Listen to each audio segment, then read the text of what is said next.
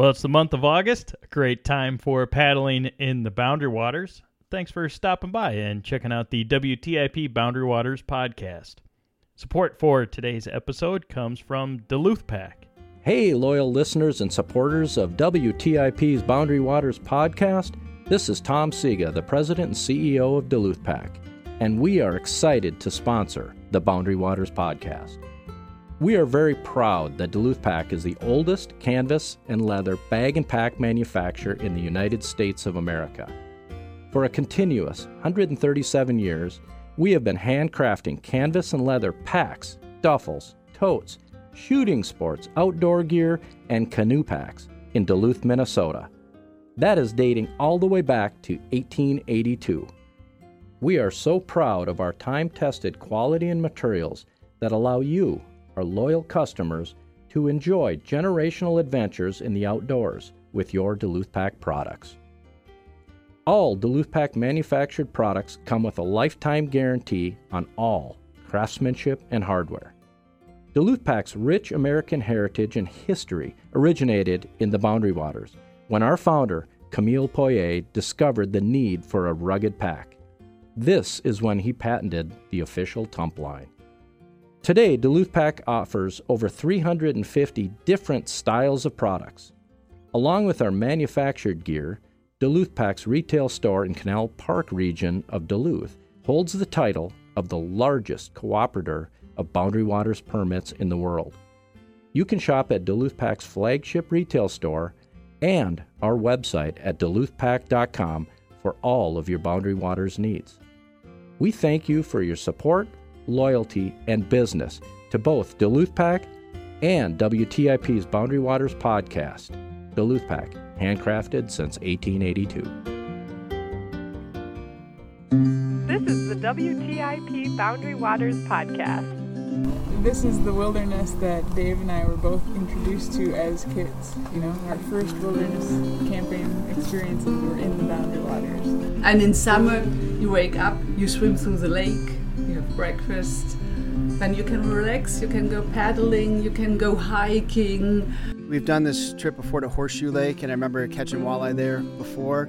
I went on a canoe trip in the Boundary Waters, and it was really cool. It was my first time. The route from Ram Lake back to Poplar Lake with no packs, with only a day pack, we take it in one day. Well, you can look to Venus, you can look to Mars. I will set my sights by the northern star, and in the deep dark blue come the northern lights. Oh, and in the deep dark blue come the northern lights. Welcome to episode 20 of the WTIP Boundary Waters podcast. I'm here with your host, Joe Fredericks. Hey, and I'm here with your host, Matthew Baxley. There he is, Matthew Baxley. I'm here recording the 20th episode of this podcast. You had this glow. That's why I really had to emphasize, your introduction here, because there's an aura about you as we hit the 20th episode today. It's, year and a half, all things Boundary Waters. Mm-hmm. Can't think of a better thing to talk about, dive into, and explore. Today, we're going to be diving into a couple of really great interviews. We are, and one of them really didn't go quite as we planned. We heard in episode 19 about a trip that didn't go quite as we planned. Well, in episode 20 today, we're going to hear about an interview with someone who we have a lot of respect for. We're getting to know a little bit more. Her name's Chelsea Lloyd, and she used to work up the Gunflint Trail at Tuscarora. We first met her, actually, Matthew, in person at the Midwest Mountaineering Show back in April, and she came up to the booth, and we got to meet Chelsea there. But we found out she was doing a trip earlier this year, and then she stopped into WTIP, and we just thought it'd be a fun interview to hear about her experience of going back to Tuscarora, where she paddled out from, and that was the original plan, I guess. Well, it certainly did take an unexpected turn. Speaking of unexpected turns, also in episode 19, we talked about hammock camping a little bit with your trip into the wilderness and the chaos that ensued before the joy set in. And we kind of just touched on hammock camping in that episode. So to build on that, we're going to be hearing from Danny Warnock. He is basically a professional hammock camper, more or less. And he's going to be giving us the overview of what's out there to get yourself into the wilderness sleeping in a hammock. Okay, yeah. So a whole variety of topics. And again, this interview with Chelsea is got really interesting right away. So so enjoy that. Let's jump right in.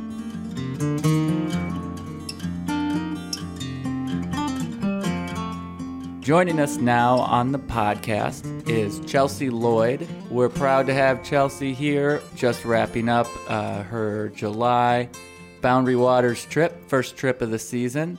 And thank you and welcome to the podcast. Thank you, Matthew. Thank you, Joe, for having me here. Hey, it's great that you're in Grand Marais and here where we record the podcast. We've talked with you at the Midwest Mountaineering Expo and just online. So now you're here. You're actually in Grand Marais at the studio. Grand Marais. So this is great. Thank you so much for stopping by. You may have heard Chelsea's name thrown out on the podcast. She composed a piano rendition of our theme song by Ian Tamblyn, which she recorded her singing and playing that, which was a moving ending to a very, very emotional and heartfelt episode. So thank you for all the work you did on that and what that meant for the podcast and for that episode.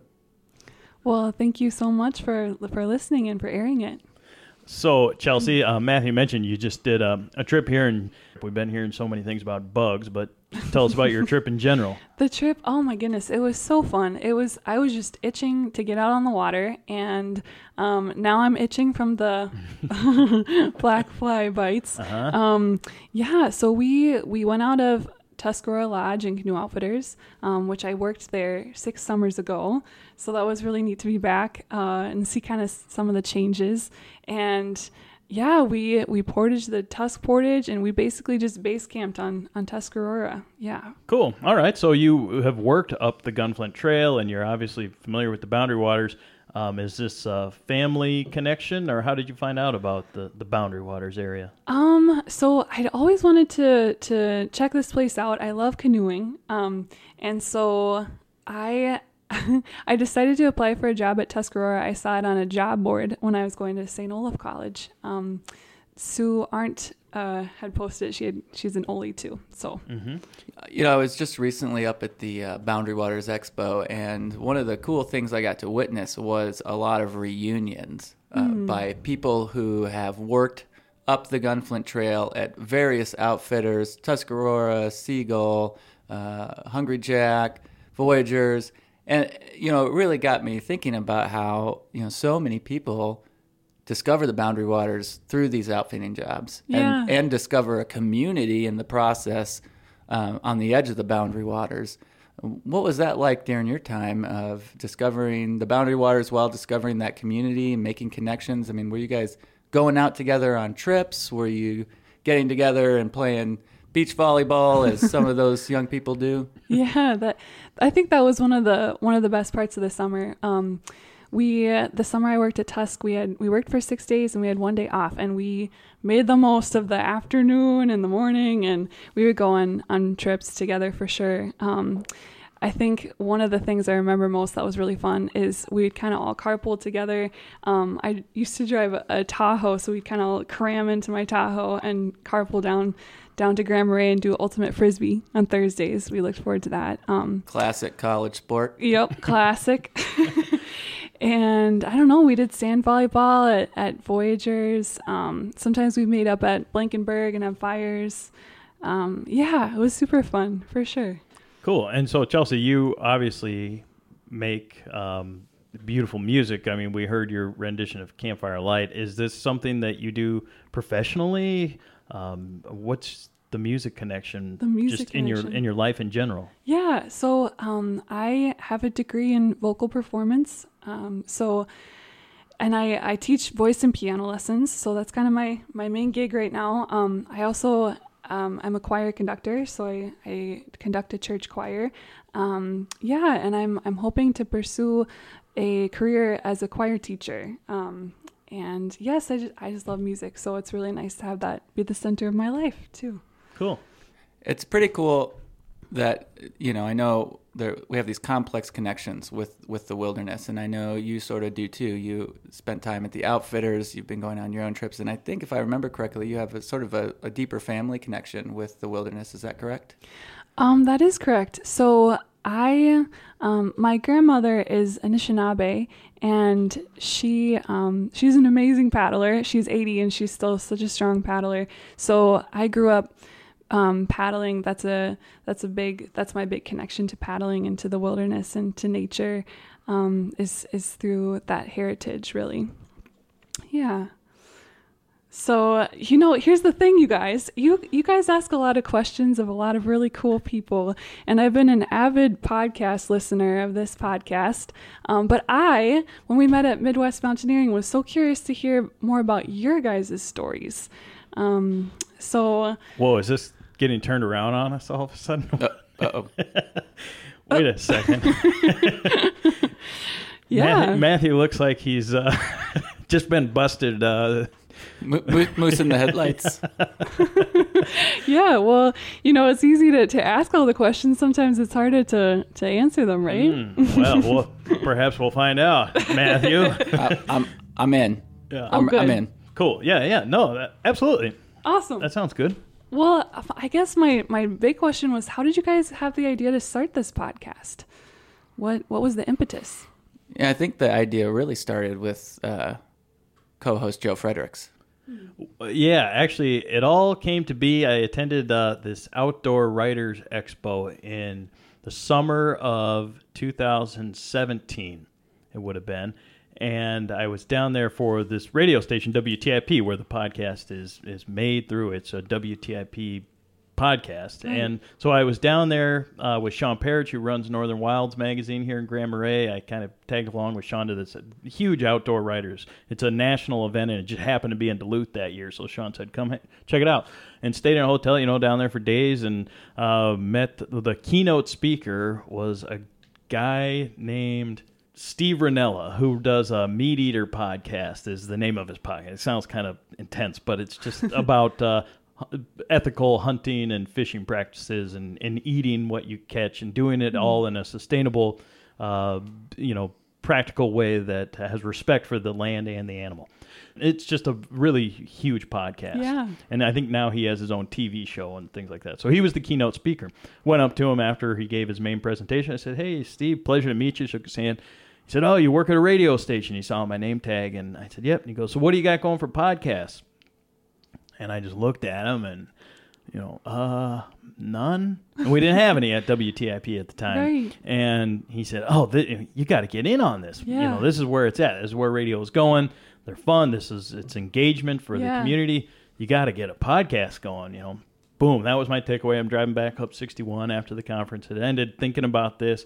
Came back, talked to our station manager about it. Nobody really knew even what it was, a podcast. What a podcast was, yeah. And that's notorious for rural Minnesota town. Yeah, and it's a small community radio station, right? Right. I mean, we have so many resources, so many people, and just so many means to create new stuff. Right. And so nobody knew how to start one, and it kind of sat for a while, but I had it in my mind, and I had met Matthew that summer, not too long before that, and him and I started hanging out, doing some outdoor adventures and things, and next thing you know, him and I are gearing up for a winter trip to go into Winchell Lake and go skiing and hiking and skiing and camping rather, right. And I was just like, man, I'm starting this new podcast, and I don't really want to do it alone, and it's going to be about the Boundary Waters. So anyway, I formed the vision to make a podcast about the Boundary Waters because I love it and I love going there, and it's just kind of one of my favorite things in the planet. And so why not make a podcast about it? And it's right there. Right. So I asked Matthew, literally around a campfire that was indoors, around the fireplace, I guess is more appropriate, if he wanted to get involved with it. And now when we look back on that, years later now, that's like a huge moment in our lives. Yeah, I'm gonna throw a little bit up more into that backstory because I think there's a few elements that are memorable to me that feel important. First being, Joe interviewed me around a trip that I had into the Boundary Waters that required a little bit of attention, and so we connected around that. And then you fast forward, I had recently started a guiding company with my partner that was of a certain type of adventure that Joe wasn't as experienced with, which was rock climbing in the Boundary Waters. Oh, cool. And, we volunteered to take Joe out and do a story, and he could, to do an adventure, and he could do a story on it, and we could have the fun of introducing him and his wife to rock climbing in the Boundary Waters. So we did that, and we all had a lot of fun together. It was a real immediate connection. And as an exchange, Joe was going to take me fishing in the Boundary Waters. So, I'm very comfortable in guiding rock climbing, and that's something I know a lot about. Still learning a ton about fishing, but had not as much knowledge. So we started sort of exchanging, pushing each other into new areas of adventuring. And it was all centered around the Boundary Waters. And so that was part of our personal way of getting to know each other and connecting, and the conversations that, flowed naturally out of those experiences. And then we're preparing for this winter trip into Winchell. And we're sitting around the fire. Mm-hmm. And actually, Joe played the theme song by Ian Tamlin and the intro to the podcast that he had put together. And, we were all sort of sitting there awestruck at how that had captured us. And then Joe said, "And Matthew, how would you like to be the co-host?" And, I sort of flipped my lid a little bit. And yeah, I think we got, there were a couple other people there, and I think some tears welled up because it was just one of those moments in life of, like, even at the time, not realizing what this podcast would become or who would listen or if anybody even would or what it was even going to be about. That was a pretty pivotal moment for me, because now we just love this podcast and we've taken it on the road, and it's become something that we both care a great deal about it and also have a lot of fun putting together. And it's just a great thing for the both of us. Oh my gosh. Wow, you guys, that's so special. So the fact that you were able to connect that way and exchange, that's really cool. I didn't know that. And I know that Joe is such an avid fisherman, but I didn't know, Matthew, that you rock climb and you're a rock climbing guide. Very cool. He's a stud. Don't let him try to play it down. Definitely still a very avid rock climber. And my favorite place to rock climb is on Seagull Lake in the Boundary Waters. It's by far one of my, on the Palisades, which you're familiar with. Yeah. Being up the trail. Probably one of my favorite places on the planet to just be. Yeah. Sitting on top of the Palisades or swimming in the water, climbing the cliffs. And actually no longer am guiding professionally. I just wrapped up that endeavor at the end of this last winter. So it will still live on strong for my personal life, but I get to move on to other things professionally. Including this podcast. Yeah. Would you like to share more about that? Actually, I will say this. Through the process of doing this podcast, I've rekindled my love for storytelling and for telling other people's stories. And that's one of my, by far, the most meaningful part of doing the podcast is the way that we get to share our human stories, especially of connection or of trial and tribulation. And I'm excited to sort of move more into that world and help tell more stories on a variety of platforms. Wow, what an endeavor. And Joe, I know that you studied journalism in Missoula. I did, University of Montana. Journalism School, yeah. Wow. And so what motivated you to start telling stories and pursue that path? Sure. Well, it actually started even before freshman year of college. I was the editor of our high school paper for 2 years and a reporter as a sophomore, so I was on staff for 3 years.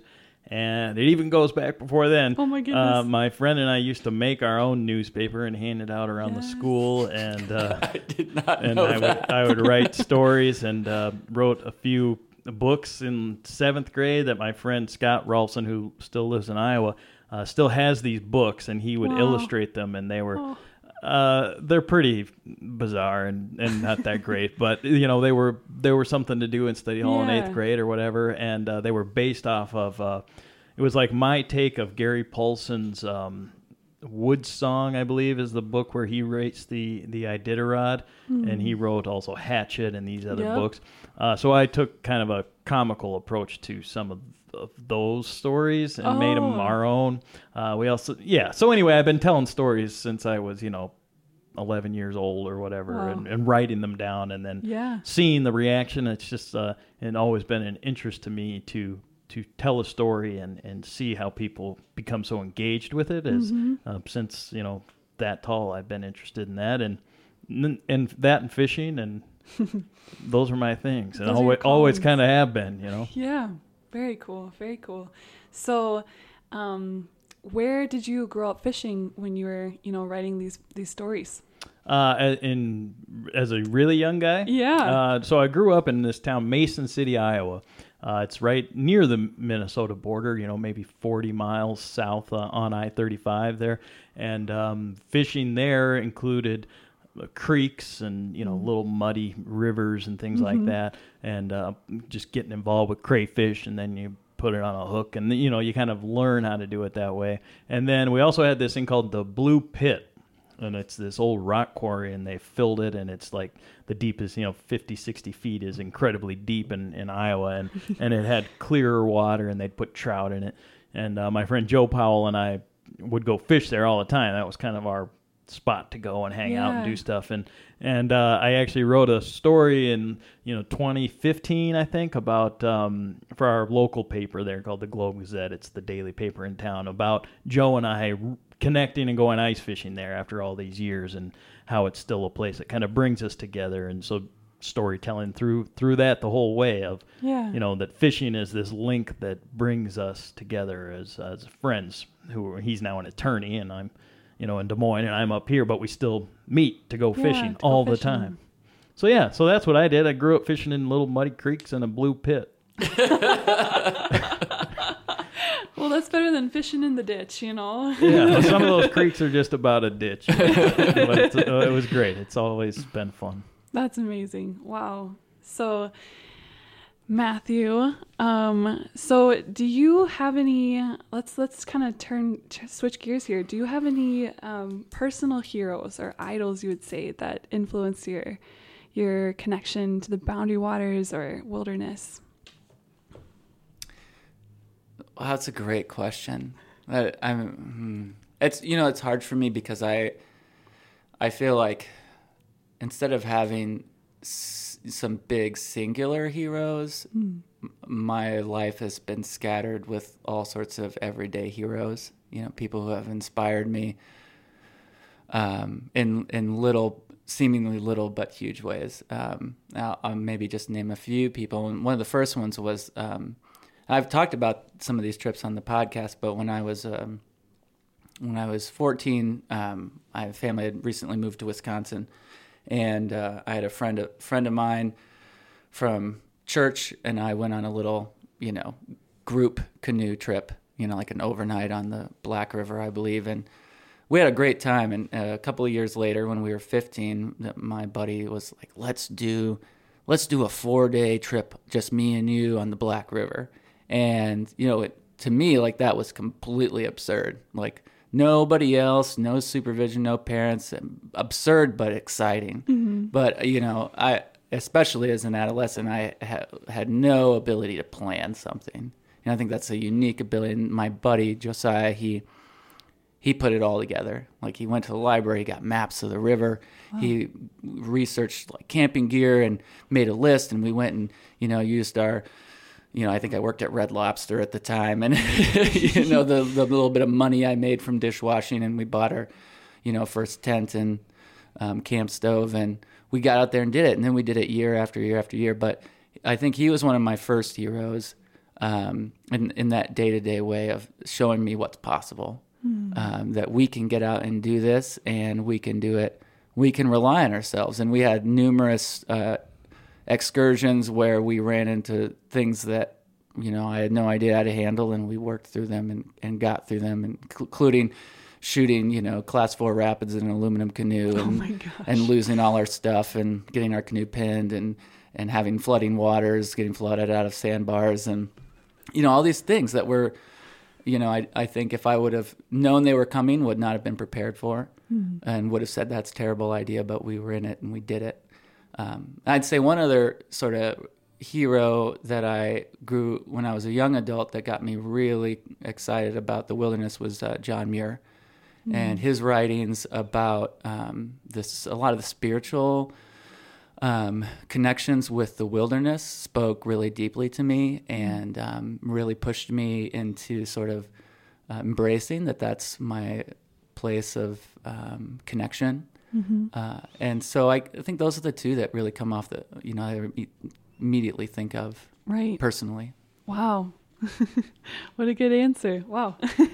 And Joe, how about you? Who are some of your heroes and how they've influenced your connection to the wilderness? Sure. Well, so, growing up, as I said, reading people like Gary Paulson and not really taking it as seriously perhaps as I was in 8th grade for one thing, but always being interested in the nature side of the story where my other friends, or we would turn it into this comedic thing, but I was still sort of in the back of my mind like, yeah, but this is really cool, talking about the woods and stuff.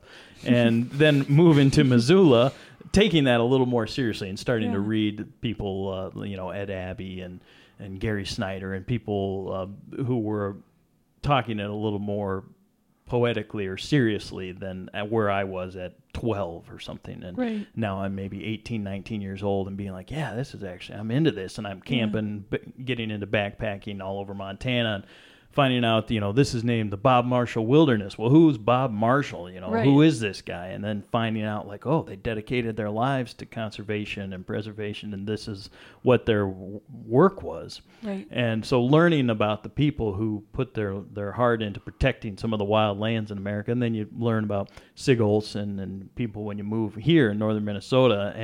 And so, their writings have influenced both my writing and my way of looking at the world, and certainly the wilderness. Those would be some names in the larger context of it. But also people, I had a gentleman out here from Oregon this past fall in 2018. His name's Ed Gross, and he's an old-timer guy. He used to work for the Forest Service. He's retired from the Forest Service. Now he lives on the Oregon coast, is where I met him. And he was a soil scientist for the Forest Service, and he's just as sharp as a tack when you go into the woods with him. I went into the Boundary Waters with him here. He'd never been. Oh, wow. And even though he has a master's from the University of Minnesota, he'd never been. Took him fishing and paddling, and he's now 83 or 4 or something like that. And he's still spotting out every tree, every bird call, everything on the forest floor, and just an amazing individual and a true inspiration to me as far as just what your knowledge can be of your surroundings and why it's important to know some of that. Not just I want to protect it, just because others are, or I feel like that's a cause that I should get on because other people are doing it. Like Ed's just a natural. He started this thing called the Trash Dogs in Oregon.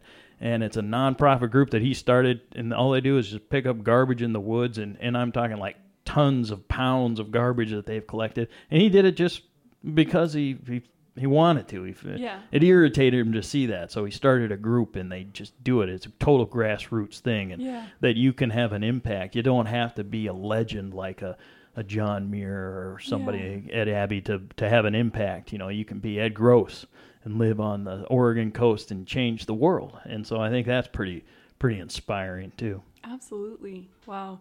It is amazing how everyone you meet can really impact your life. Yeah. Everyday heroes. That's why we're sitting here with you, Chelsea. Oh. Yeah. Wow.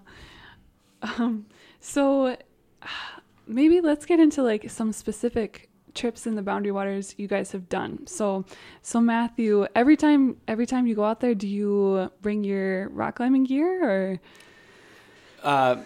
Great question. Not really. I think when I started to do commercial guiding into the Boundary Waters for climbing, that sort of became a job. Yeah. And, you know. As it does, yeah. As it does. And I was out there so much in that context. And that was always, you know, filling my time through the peak summer season. So I would not usually be able to get on my own trip until the fall. And though I think I do love climbing in the Boundary Waters, but the thing that I'm most excited about paddling is just going to new places. Yeah. And discovering a new lake and a new route and visiting a new entry point. So the last several years since I've been up here, my partner Lindsay and her dad and I do a trio fall trip. Oh, cool. You know, that sometimes got pushed pretty late into the season. And we did a pretty epic October trip one year. I think one of the most memorable parts of that trip was one of the scariest parts of the trip. My partner Lindsay, and she solo paddled the whole thing, and I did a tandem with her dad. And we woke up on Sag Lake, just at the campsite west of American Point, to snow and freezing rain. And I think the temperature was hovering right around probably 32, 33 degrees. And, you know, we were pretty cold and everything was wet. And we decided, you know, to make the big Sag crossing in those conditions. And we had a really hefty wind, tailwind, which can be sometimes more intimidating than a headwind. Mm-hmm. And we made that Sag crossing with the compass dialed in to make it across. And I had the map plastered in front of me. And, you know, the whole way I was sort of just, you know, staying present and saying we just got to stay stable and keep moving forward. And I think those situations where, like I'd mentioned earlier, where you sort of encounter things that push you out of your comfort zone, but are also, you know, fully present. Like I was 100% in that moment every second, you know, watching our boat, watching her boat, and just getting through that. And that was one of my most exciting moments thus far in the wilderness, I think. You must have felt so alive. Yeah. Oh, more alive than I think I wanted to, but that's sometimes the magic moment, you know? Yeah. Yeah. Wow. How about you, Joe? Well, I love the winter and the cold. Colder the better, and camping in the cold and being out there, ice fishing in the cold. And my friend from Montana, who is a cancer survivor, and he's 35 or 6, came to visit, and he'd never been to the Boundary Waters. And when I left Oregon, so after Missoula, I moved to Oregon and lived there for about 8 years. And after leaving Oregon, my friend got sick with cancer, and I was only in my early 30s or 30 at this stage, and so was he, and he got cancer in his bones, and he was given a really slim chance to survive, actually. And at one point, we kind of parted ways and said, you know, I thought maybe it'd be the last time I ever saw him, and so years went by, and he got better, and just all these things started happening right for him, and he was able to come visit. This was in 2016 or 17. And I took him ice fishing up the trail, and then we went into Duncan and Seagull and all around up there. And it was just such an amazing trip. He was here for a week, and he's 6'7". He's just this lumbering giant, you know, and he's just digging holes and like nothing and pulling all the gear. And I wrote for the Boundary Waters Journal a couple of other places about this trip, which just it meant so much to me, both the trip itself, but having him here and that he overcame that was just an amazing. And he's such a you know, he gets so inspired. He's kind of like Matthew, and man, look at that, you know, everything is like just you know, such a curiosity, natural curiosity about people. That's something I always appreciate, and Matthew has that. The magic. Yeah, the magic. You know, and you don't have to kind of say. You know, some of my friends, they come up and it's just kind of, they're here to fish, and it's like a more of a utilitarian type thing. And you kind of maybe point, oh, boy, it's a nice day, or look at those white pine, huh, buddy? And yeah, you know, but with them, it's more like, John, my friend in particular, was just really taking it all in, and I'd catch him sometimes and I think because he's been through that, that was probably part of it too, but he's always kind of been that way too. So that trip was great. And then that winter trip too with Matthew actually was pretty pretty hardcore. Yeah. So yeah, and then those two I think would be right up there, or maybe the 1 and 2, or they're about the same or something, right in there, Yeah. and they're both in the winter. I don't know if that's just because I like the winter, or Yeah. or what the connection is there. But I do want to say there are certain people in this world that enjoy being cold, and Joe's one of those people, and I don't relate to that. I don't, but I appreciate it immensely. I think it takes a certain type of person to enjoy being cold. I think Embrace that. they're Joe's in the right place up here. Go with the polar bear. Yeah. Right. yeah. Wow. So was the winter trip, was that the very first episode of the podcast? It wasn't the first episode, but it was the first time Joe and I got together for the podcast. I think that ended up airing episode 2 or 3 too. Yeah, episode 2, and we recorded 1 and 2 to launch it. I think they came out on the same day. Oh, yeah, actually, that's right. If I remember right, it debuted on the airwaves of WTIP episode 1, and then we said, go to iTunes or wherever you can get them, and episode 1 and 2 are there. So we scheduled it that way. Gotcha. Yeah. So how many are you used to winter camping, Matthew? He's getting that way now. Yeah. It's still I'm still on, I was born in Texas. Oh. I was born in Dallas. My family is from there. My parents moved all 6 of us up to Wisconsin when I was 14, and I didn't know what winter was until that, and then even more coming up here. So I love ice climbing. I love cross country skiing. Just started skate skiing the last couple of years, and I think like Joe said, I'm definitely getting comfortable with it. And I think with anybody, with most people, when you're to start out skiing into the wilderness in a negative 30-degree climate, it goes against your brain's natural instincts. But I think the experience of going into something so harsh and then being okay, knowing like we know what we're doing and we're gonna do it right, and and that builds a lot of confidence. And I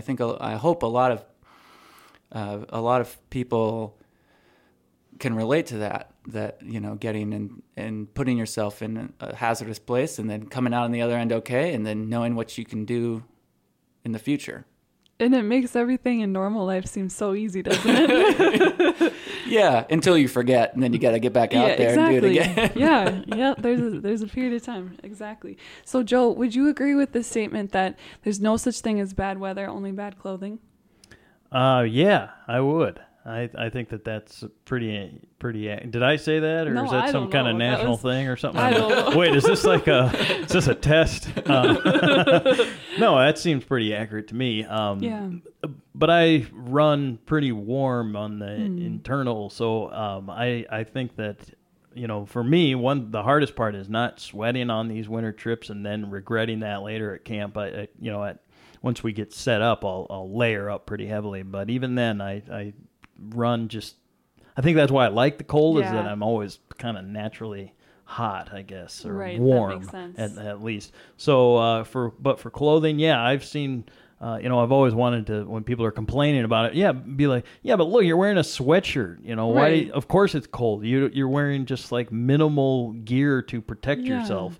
So I think that if people would definitely get better prepared with clothing, it doesn't have to be this new age stuff. I mean, a lot of that's great, but you can just kick it old school and stay plenty warm. Wool cap. Yeah, I was about to exactly. say, good old-fashioned wool. Yeah, so yes, I think that it's definitely accurate that, and that doesn't always have to apply to cold either. There's, it can go the other way around for wet and things like that too. Right, So right. clothing is a key part, especially here in the Boundary Waters where it's serious stuff. I mean, you don't want to go into 30 below without the right gear. That's just definitely something I would put out there, I guess, for people to be aware of. And to talk to people around town here on the North Shore, or Matthew, or talk to, reaches at the podcast or whatever, and we could point you in the right direction for what you need for gear. And the whole point of this podcast was to have some interactive, to be open to hear stories, but also just communicate directly with people. And I think that's been like so great about getting to meet you, Chelsea, and through the podcast. This was like the whole idea. When Matthew and I were sitting out there on Wind Chill, or when we're on Duncan, or we're paddling, sitting anchored in, fishing, we're always talking about, well, what's the point? What are we doing exactly with this? Or what's this next episode? Yeah. And from day one, it's always been, let's get to know the listeners as much as we can and be interactive and be open to emails and phone calls. And meeting you has been just a perfect example of what we wanted to do with the podcast. And so thank you for all your interest in listening to the episodes and just being here. Chelsea, this is like just kind of blowing our minds, or at least mine. I'm going to turn this interview back around here. Yeah, that's what I was trying to do. Yeah, I'm following. I'm your getting lead. out of the hot seat with these trick questions. I think so. One of the goals of the podcast is to be inspired. And if Joe and I are feeling inspired by the stories we're hearing, then that's hopefully the indicator to us that it's inspiring other people. So I'm going to flip it back around on you, Chelsea, and say, what have you become inspired for or to do, from this point forward? Wow.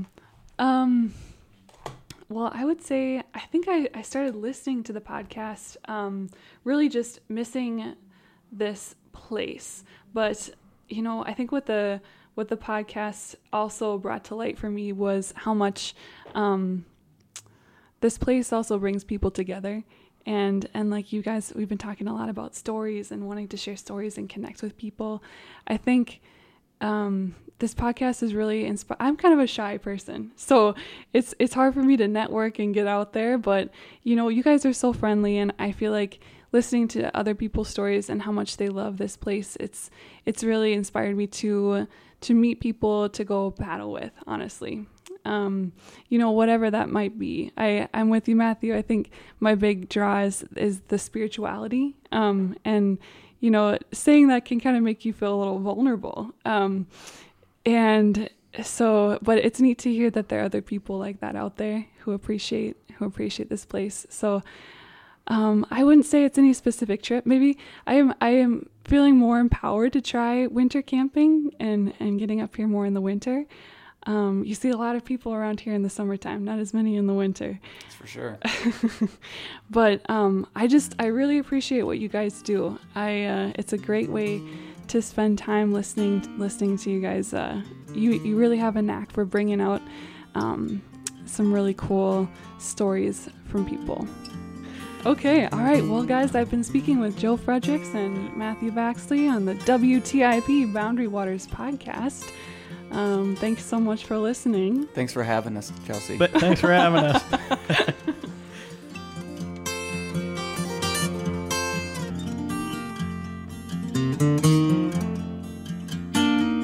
Hi, I'm Maura. I am Jack. I'm Owen. And I'm Bobby from We Found Adventure. When adventuring into the BWCA with our 2 young children along, we need a canoe that is safe and stable, even when loaded down with extra gear, like our baby's pack and play and a week's worth of snacks for all of us. Seriously, nobody wants to deal with a hangry toddler.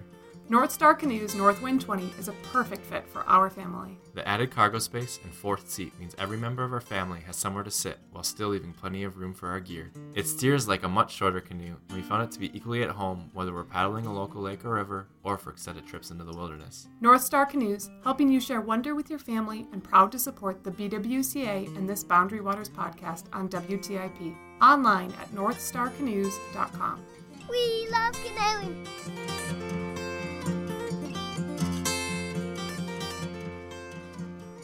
Fantastic interview with and then from Chelsea Lloyd. We love that interview so much that we decided to take that momentum and build on it. Wouldn't you say, Joe? I mean, we basically were just awestruck with. What really struck me about Chelsea's interview that she did with us was the way she was prepared. She was calm. She wasn't. I remember my first interviews when I started in radio, which is 6 years ago or something now. I used to get a little bit kind of worked up, even in a pre-recorded format. You just want to make sure you're saying the right things, and I remember some anxiety. Chelsea was so just confident, composed, and just like, yes, this is what I'd like to know from you guys, and just went about it. Tell me what you got. Yeah, exactly. And so, Matthew, we liked that so much that we have officially extended the invitation, and it's been accepted to have Chelsea Lloyd join us on the WTIP Boundary Waters podcast. Chelsea's now part of the team. She is on the team. She has at this point already dove in and has amazing interview ideas, even conducted an interview.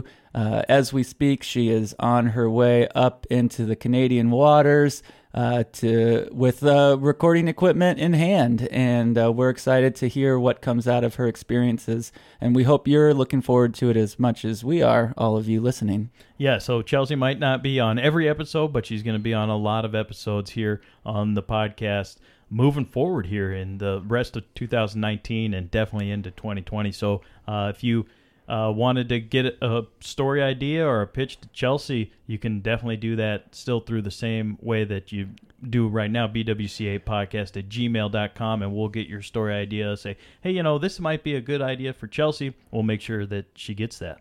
Yeah, and if you want to get to know Chelsea a little bit better, check out our Patreon page where there's a short interview with Joe and Chelsea right here outside of the WTIP studios in Grand Marais, Minnesota. Yeah, absolutely. So let's get back into episode 20 here, because I'm getting the idea that it might be time, Matthew, for as we start to look, ahead for the next month into September and then into the fall, where you and I love to get out.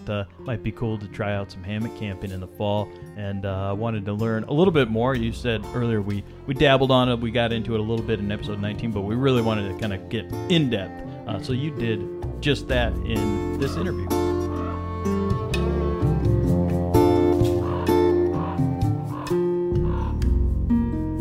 It is my pleasure to welcome Danny Warnock to the podcast today. Danny, how are you? I'm great. Thanks for having me on. Yeah, it's a pleasure. We're here to talk all about hammock camping, and specifically hammock camping in the Boundary Waters canoe area, or Quetico, on the other side of the border. For those who don't know you, can you tell us a little bit about yourself and your relationship to the wilderness? Yeah, for sure. I grew up backpacking with my family a little bit. I just always loved being outside and adventures. During college, I had a roommate who introduced me to the Boundary Waters, brought me up there, and I just absolutely fell in love with it.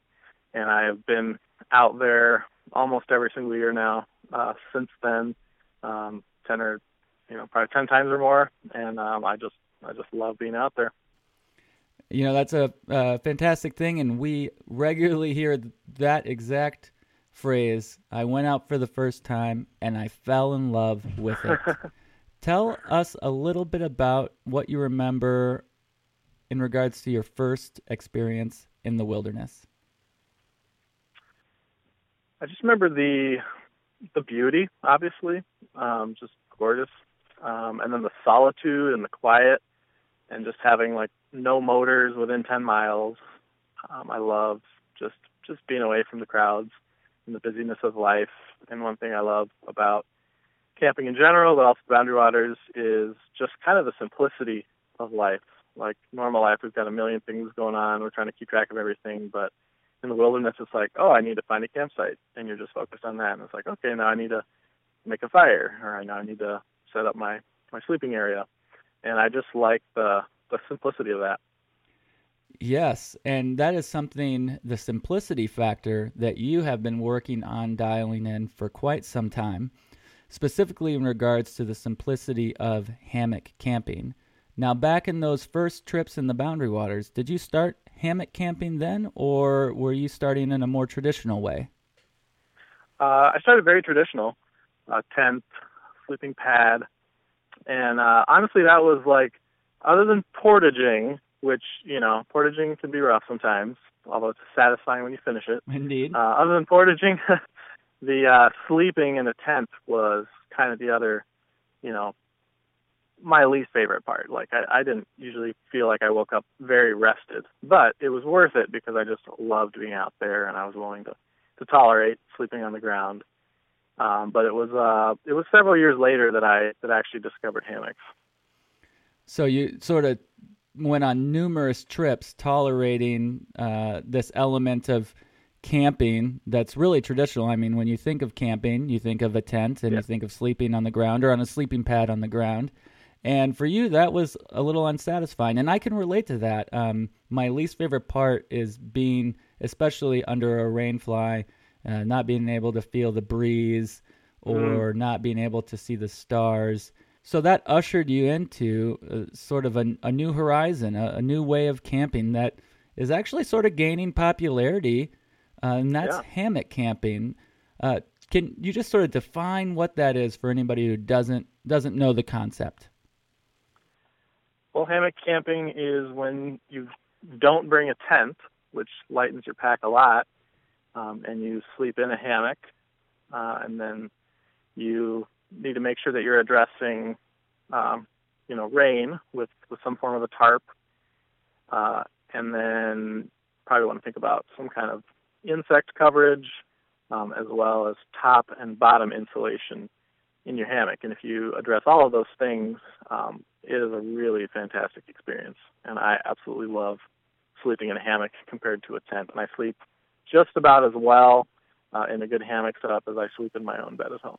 I think it's really good. That's saying something. Yeah. I would like to talk about sort of the different components of hammock camping and things that our listeners may want to consider when thinking about endeavoring into this new horizon that may offer a deeper, more satisfying slumber in the wilderness. But before we dive into the nuts and bolts, how did you come across this, and what was sort of your introduction process and how you ironed out the kinks? Sure. Well, it actually started with an adventure I'd always wanted to do, which was a solo camping trip in the Boundary Waters. I just always thought that would be a really cool thing to do. I just like the kind of self-reliance and solitude and bring along a good book. And so that was a dream that I always wanted to do. And then I started, planning out my pack, looking at all my stuff. I had my fishing gear, and the pack was just getting really, really heavy for this solo trip. And I started thinking, man, I was going to bring my Eno hammock just to chill in anyway. And I just got thinking, I wonder if I could sleep in that. And this was maybe 6 years ago, and I really hadn't heard about hammock camping. Like, I didn't really know if it was a thing. So you weren't influenced by the fad. And let's make that clear. You're not a fad chaser. No, I'm not. Maybe more of a, trendsetter, maybe. There you go. But no, I hadn't heard of it, and I Googled it, and sure enough, I found this little small hammock community online, and I was like, yeah, people do this. And I had actually gotten into making my own tarps and stuff sacks a few years before that, so I already had sewn a little bit, and so I already had a tarp that I'd made, nice, lightweight, silk nylon tarp, and then not nice looking, but it was functional. Mm-hmm. And then I realized all I had to do was make a bug net, so I got some sheer curtains from Walmart and sewed it into a bug net, and I brought my sleeping pad and that hammock, and I laid on the sleeping pad with my down sleeping bag, and that was my first setup for that trip, and it definitely reduced my weight by a few pounds, and it was a good experience. I would say I liked it a little bit more than a tent. I would definitely have kept on doing that. But there was a few problems with the sleeping pad. One, I hate blowing them up, and they're a little bit bulky.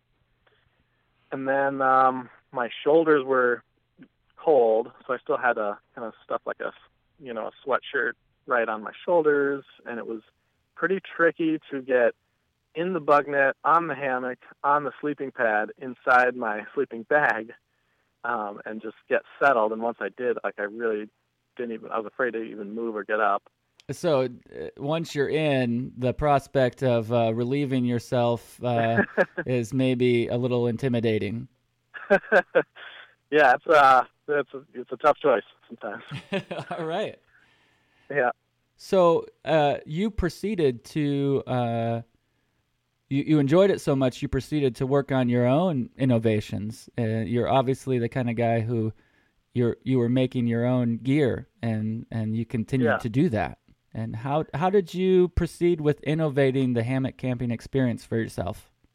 Yeah, so after the trip, I started doing some more research, looking on hammockforums.net and just seeing other people just talking about, well, online. I didn't know anybody who hammock camped, but talking to the online community, I learned about underquilts, which address your bottom insulation in a really effective way, and you essentially attach down, it could be down insulation on the bottom, and it kind of suspends there right next to the hammock, and that seemed like a huge step up from my sleeping pad.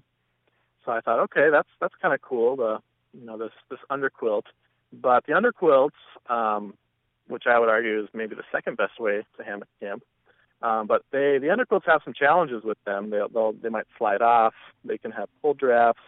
Sometimes you wake up and your feet are slidden off, or it's off your shoulder, and you really have to kind of adjust them just right. And I kind of thought, that seems like a bit of a hassle. Like, it's definitely a step up from the sleeping pad, but I really want something simpler that's never going to slide around and not have cold drafts. And I thought, why not just sew the down insulation right into a hammock, and it would just be a dedicated sleeping hammock. And to me, that seemed like just a simpler, less putsy thing to do. And you are giving up a little bit of versatility, like maybe it's not the hammock you're going to use on a 90 degree day in the during the summer, but like I just want the perfect sleeping hammock. And so that was the idea that I had. And at the time, there was maybe one other person I could find on the internet who had made something a little bit like that for themselves, but it just wasn't a thing anybody was doing, and certainly not anything you could buy. So I just did some more research on materials, found the best materials. I started buying down jackets at thrift stores. I'd just go down like the ladies aisle and buy like 3 down jackets. Well, kind of silly, but and then I washed the jackets, and then I extracted the down, and I had come up with a design that I spent quite a bit of time thinking about this design. I didn't want to put all this time into it and not have it work correctly, and ended up sewing up this thing. It was a big project. Probably spent 40 hours making this thing, but it turned out really nice. There was a couple details that I had to fix later, but all in all, this insulated hammock was pretty awesome. And on my next Boundary Waters trip the next year when I brought it, like, my friends were definitely jealous of my hammock. Yeah. It was really sweet. Well, I can see why. And I just want to clarify a few conceptual things. So when you're sleeping on the ground in your tent or open air, depending on the weather, the sleeping pad has 2 purposes. One, it provides comfort, padding between you and the hard, rocky earth, but it also provides insulation from the cold ground that will essentially draw your body heat out. So you're translating this into a hammock where you no longer need that cushiony padding. So all you're now concerned with is the insulation. And these underquilts provided that with some downfalls. So you proceeded to fill the hammock itself with insulation, so there wasn't any room for adjustment error, correct? Right. Yep, exactly. So a huge innovation, and from what it sounds like, no one had been, other than maybe 1 or 2 people you ran across who were sort of DIY this. You were making it up as you went. Yeah. Yep. So where did it go from there? Was that sort of like you arrived at your innovation and now, hammock camping is complete for you? Or did you consider to continue to notice new ways to improve? Well, like I said, I had made one mistake. There's quite a bit of thought and effort that goes into making sure the outside layer of the insulated hammock stays really lofted and doesn't get stretched out. And so I had missed part of that. Most of it I got, but I missed one part of it, so it didn't have quite the full insulation lofting that it should have. So I always knew I correct that the next time around. It was also a pretty short hammock. That was only a 9-foot hammock. And then so I knew I'd want a longer one.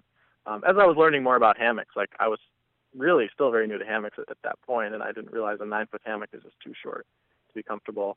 And now, for me, a 10-foot hammock is kind of the ideal length. Some people are liking 11 feet now, and I've tried that, and I still like 10. I don't find 11 to be more comfortable, but some people do.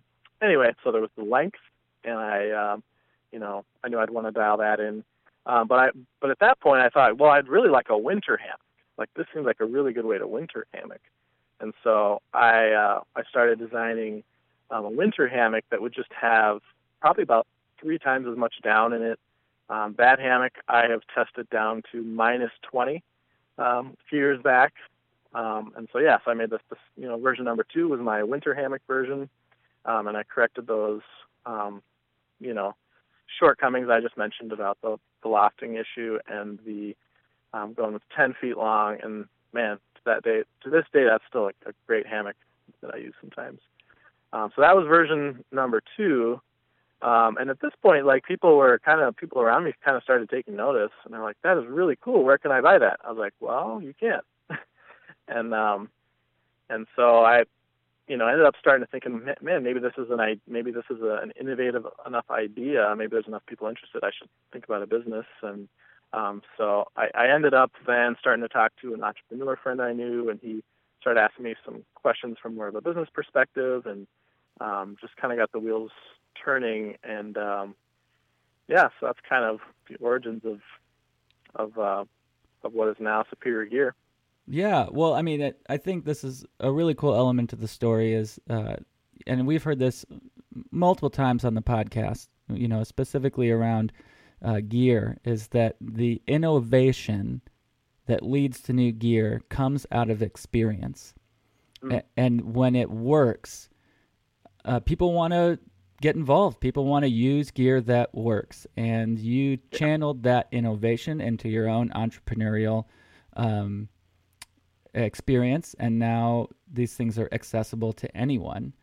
And with that, somebody who's going to, maybe they're going to visit Superior Gear and start hammock shopping. Maybe they're going to go to their local gear shop or an outfitter's.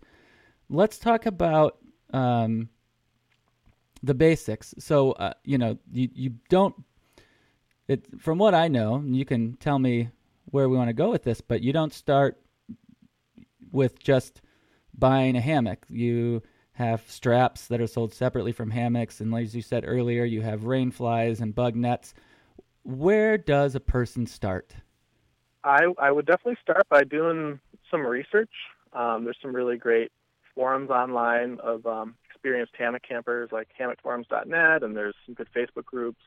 I would really find out from people that have experience what's going to work for you as far as, even your budget or the things you're concerned about with the hammocking. Are you a kind of camper who's just, super, super duper ultra light and you want those, to save those 3 extra ounces on your suspension system? Or would you rather one that's maybe a little easier to use but slightly heavier? So just figuring out what kind of camper you are and what you're looking for. I would say just some research up front would be good. Yeah, so it sounds like there's almost so much innovation that doing some research and figuring out your preferences and your price points are the place to start. Now, correct me if I'm wrong, but let's say I already have my sleeping bag and my sleeping pad. If I just want to get out and hammock camp in the spring before bugs, I can probably get out for under $150 to hammock camp for a first time just to check it out. Does that feel pretty realistic? Yeah, I would say so. You can find honestly pretty nice little tarps on Amazon that aren't super expensive. Just make sure you have at least, I would say, 2 feet longer than the length of your hammock is about how long of a tarp you probably want to have some overhang there. Anywhere, and then you can buy really nice, tarps. But yeah, there's some low cost options out there for tarps. And then hammocks, I really would be careful with the very cheap hammocks because they really are cheaply made. And I've heard so many stories of people who buy these cheap hammocks, and they're really sorry they bought them because they don't last long, or they're really uncomfortable. And you don't have to spend an astronomical amount on a hammock, but I would spend enough money there to get a nice hammock from a reputable company. Yeah, I think there's a lot of companies out there that are putting out hammocks, so knowing the quality is important. And there's that piece that, if you get a 9-foot hammock, you want a 10, 11-foot tarp. If you're doing a 10-foot hammock, you want a 12-foot tarp.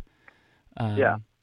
I would really advise 10 feet or longer on the hammocks, because hammocks do kind of turn you into a banana a little bit, and so especially a 9-footer can tend to do that. So I would really suggest a 10-foot hammock or even an 11-foot hammock, especially if you're like very tall. And then the other thing, while we're on that subject, is the diagonal lay is a very important thing to know about, which also helps with the banana effect, which is when you lay in a hammock, don't lay straight in it. Turn a little bit to the side, like at a diagonal, and the hammock will actually flatten out a lot, especially if it's designed with the correct sort of dimensions. It'll have a really good diagonal lay and lay flatter. That's really great advice. I want to jump, Danny, to this concept that sort of blows my mind about your experience, and that is this idea of hammock camping in the winter. I know there's a huge event right on the edge of the Boundary Waters up here every year. I believe it's called the Frozen Butts. Yep. And always a great group of people coming up to winter hammock camp. Talk about that a little bit. I mean, I shiver just sort of thinking about it, but it sounds like you can do this in a way that is really comfortable. Oh, yeah. I really haven't tried winter camping before hammocks because it honestly just did not sound very appealing, at least as far as comfort. Maybe the adventure part of it would be fun, but in terms of like actually knowing you're going to sleep well at night, I really never seriously considered winter camping until I started making these insulated hammocks. And so, I went to the Frozen Butt Hang on Sawbill Lake 2 years ago. I didn't make it this year. But I went 2 years ago. It was really fun. I met like a ton of great people. Like it's just a really quality group of people. That was really fun to do. And then this year, thanks to like some record-breaking temperatures we had, I wanted to really test out my gear. And so I actually I hammock camped outside at minus 30. I even got on our local news, KARE 11, when I was doing that. So I did minus 30. And then the next night, I went to the coldest place I could find in Minnesota, up like about a mile or an hour and a half northeast of the cities, or northwest, I mean. And we were able to get down to minus 38 degrees. So I successfully and quite comfortably slept all night at minus 38. Well, I think there you have it.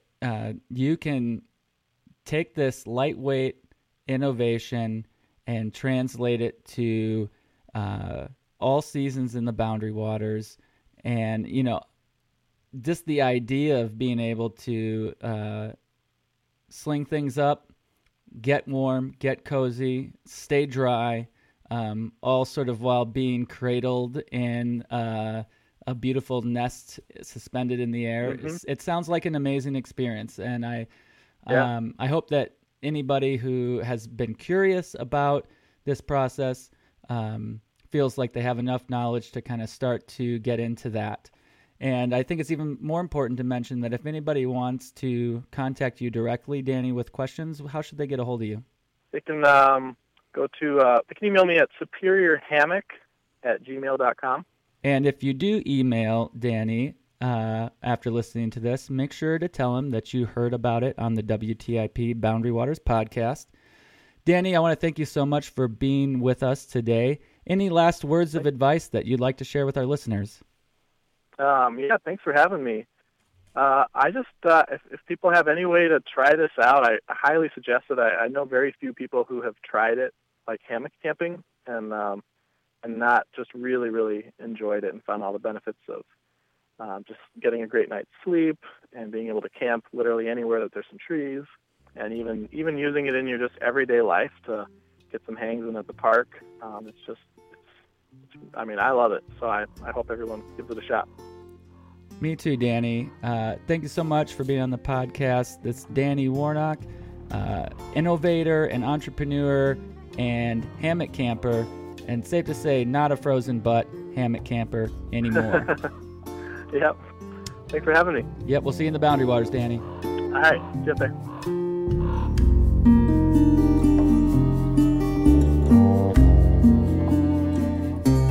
Well, that filled me in, Matthew, for questions that I had about hammock camping, how it applies to the Boundary Waters. You know, we heard, too, from Kevin the K-Man Kramer in episode 19 how much he's gotten into it and why he has. And, in fact, we have a video on our Patreon page about how to set up a hammock. And it's a video which, because, you know, this is a podcast, is audio, the specifics of how you tie some of those knots and how exactly you get it attached to the trunk of a tree. And Kevin did, it's like a 14-minute video for us that's on our Patreon page. And if you're wondering what that is, it's patreon.com, or type into Google is actually the easiest way I found, is type WTIP Boundary Waters Podcast, Patreon, Patreon, into Google, and that will take you right to it. And basically, it's just an enhanced way to be involved with the podcast. It's video, audio, things that aren't on just iTunes or Google Play, wherever you're getting this actual podcast. Yeah, I was pretty new to Patreon when we first launched that part of this project, and I'm actually, it's a very cool platform to be able to interact in. I've been really happy to see the folks who have gotten involved with the podcast on that page. And it's been really great. I just want to continue to thank all the people who are not just listening, although we can't do this podcast without all you listeners, but you folks who have taken the extra step to email or join Patreon. That gives us a way to actually make our interactions reciprocal. It's great to send this out into the world, and it's really great to get something back from you folks. And that also includes getting something from our sponsors. The stories they tell and the way that they keep this podcast going is something that we really appreciate. So thank you huge to Duluth Pack and also to North Star Canoes for being a part of this podcast. Yeah, absolutely. And Matthew, we got some great things lined up here for the fall, but it is still August, and I guess I probably better get out and go walleye fishing. I don't know what your plans are for the rest of the day, but I think we're going tonight, Joe. Yes, I was hoping you'd say that. All right, man. Well, let's get to it. Episode 20. It's been a lot of fun, and we're excited to have Chelsea Lloyd join the podcast here moving forward. A lot of great things coming your way. So, as always, thanks so much. And until next time, here on the WTIP Boundary Waters podcast, Matthew and Joe are out to go fishing. Dude, you didn't tie the anchor on tight enough. Oh, crap! I like to sing when I paddle canoe, feeling, not thinking if the strokes are true. We're gonna get through to the other side. Now, out in the night, the waves beat the shore. You can hear them pounding, you can hear them roar. Oh, roll me, rock me in my dreams. You can roll me, rock me in my dreams. So I like to sing, I love to dance, I play the fool if I got the chance. All around the campfire light, all around the campfire light, all round, all round, all round the campfire light.